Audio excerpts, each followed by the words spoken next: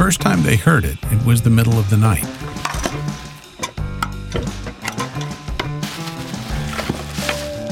Jason and Kimberly McGibbon had just moved into their turn-of-the-century fixer-upper in Hamilton, Ontario. And the noise that first night, it woke them up. It was coming from right outside their bedroom window. When we first moved to the city, it was in the spring, and it was as simple as we started sleeping with the windows open.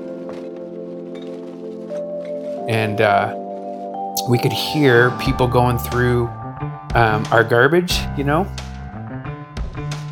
From Send Relief, Stories of Hope is a podcast about people who meet needs and change lives. In this episode, a story about what happened when a nice, normal suburban family moved to the big city and discovered an unreached people group. Literally in their own backyard. Everybody, they tend to call them the recyclers. Some of them will be from shelters, so they're homeless. Then there's another group of them who are, they still live below the poverty line. They might be on a disability that keeps them from working. And then they're all going through garbage looking for things that they could then collect, cash in for a deposit. So we kind of put two and two together and said, that's a unique thing that's happening in our neighborhood. And if there's practical ways that we can help, we want to do that. The idea that Jason and Kimberly McGibbon came up with was small and simple, and for Jason, kind of frightening. Frightening because talking to strangers, especially strangers who go through his trash, is not something he ever imagined he'd be comfortable doing. I'm an introvert. I'm not really good at starting conversations. I would be the least likely guy to go do something like this. But the first part, I think, of living missionally is just identifying who are people who are not in a relationship with Jesus, who are around you, and how do you build relationships with those people. This is a story about a quiet man who found a small way to do a big thing. This is Stories of Hope, Episode 47, The Recyclers.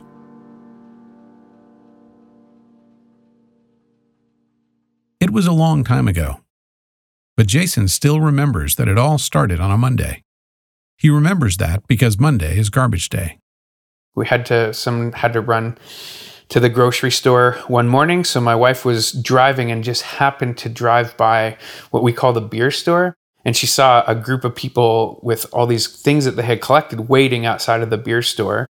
And then they were lining up outside waiting for the beer store to open because glass or cans could be returned to the beer store for a deposit. Their new neighbors had told Jason and Kimberly all about the recyclers. They'd heard them outside their window, but now Jason and Kimberly saw them, all lined up on Dundurn Street, each one pushing a cart filled with beer bottles.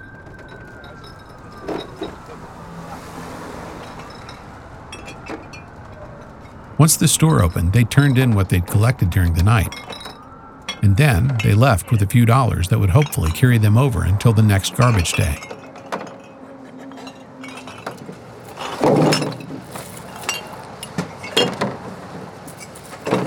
That's the sound of profit. That is Rick. To get this load, I put in 32.39 kilometers. And had Jason and Kimberly stopped that day and asked why he worked so hard to earn so little, this is probably what he would have told them. There was a time when I first started this, when I'd go out, you could pull in on the average, say, 70 to 120 bucks type thing. But now you can see I'll be lucky to make like 40 bucks tops because there's just so many people out doing this now these days. You don't really want to be out here doing this, but you really got no choice.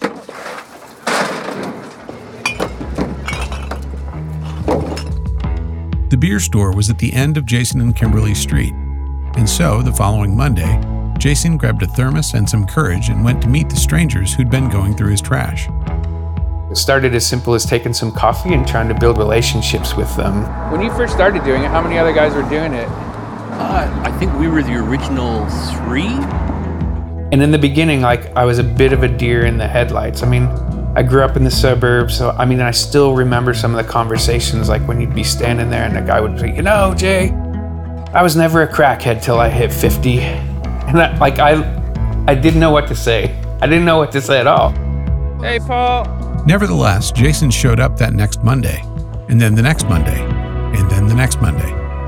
And so it went for 7 years.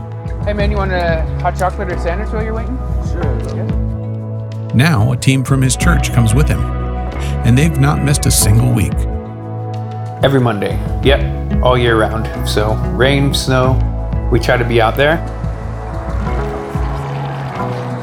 There you go. Thank you very much. Yeah, for sure. They bring sandwiches and hot chocolate. Everybody knows everybody, and Jason is no longer a deer in the headlights. I know, I feel kind of bad. The 1 week I was away and it was really cold. You been keeping well though? We'll kind of gather and talk, and now there's friendship, so it just feels like you're talking with a friend. Today's not too bad. It's not that cold out. When we see people as groups of people, like the homeless with quotations around it, or the recyclers, man, it's really tempting to start to get to the place where we fail to see the image of God in people. And I think if we can get to the place where we see people as people and have a heart to build relationships with them, having to force yourself to go do it on a street corner with people you've never met who are from a completely different experience than you've ever lived. I've learned a lot. There's a passage of scripture that says, like, God's mercies are brand new every day, basically. Jason has come a long way in 7 years. That first night when he heard people going through his trash, he never thought he'd be here doing this. I'm reminded, man, that's why there's something beyond just what's here and now. And then that first Monday when he showed up with nothing but anxiety and a thermos full of black coffee, he had no plan for what this would become. Well, hey, since everybody's standing around already, before it opens, anybody got anything I can pray for you about? And yet, this thing, call it what you will, has become eternally important to the people who come every garbage day to see the beer store on Dundurn Street. Paul, you got any prayer requests, buddy? Pardon? Any prayer requests? Yeah. It got nicknamed the Beer Store Church. I can't remember who did it, but it kind of stuck. Well, let me pray for you guys, and then... Hey, guy, we just want to pause and just give you thanks for this day. I'm not trying to preach a sermon to them. I'm not sure they would listen. I mean, I would love... They all get an invitation to church, but I realize for lots of different reasons, they don't do relationships, groups of people, or inside very well. Done for everybody. I want to pray for my brother here standing beside me as he and his wife are shared battling addiction. I know that going and taking, hot chocolate and sandwiches isn't fighting homelessness, right? It's just building relationships. But I think that's what I love about it. When we look at the way that Jesus conducted himself, there's concern for the needs around us. There is relationships that are that cross boundaries, and so. If every single person saw themselves as a little task force going out to do it, you can just look at your neighborhood with different eyes, try to see some of the different kinds of people that you might be able to build a relationship with and serve. And we just want to pray all these things in the precious and powerful name of Jesus. Amen. This has been Stories of Hope from Send Relief. Today's episode, The Recyclers. Families in crisis live in every community. For ideas on simple ways that you and your church can meet needs and build relationships with them, go to sendrelief.org. And finally, if you liked what you heard here, please rate us and leave a review on Apple Podcasts. That'll help other people find us and enjoy these stories too. And join us in 2 weeks for another episode of Stories of Hope.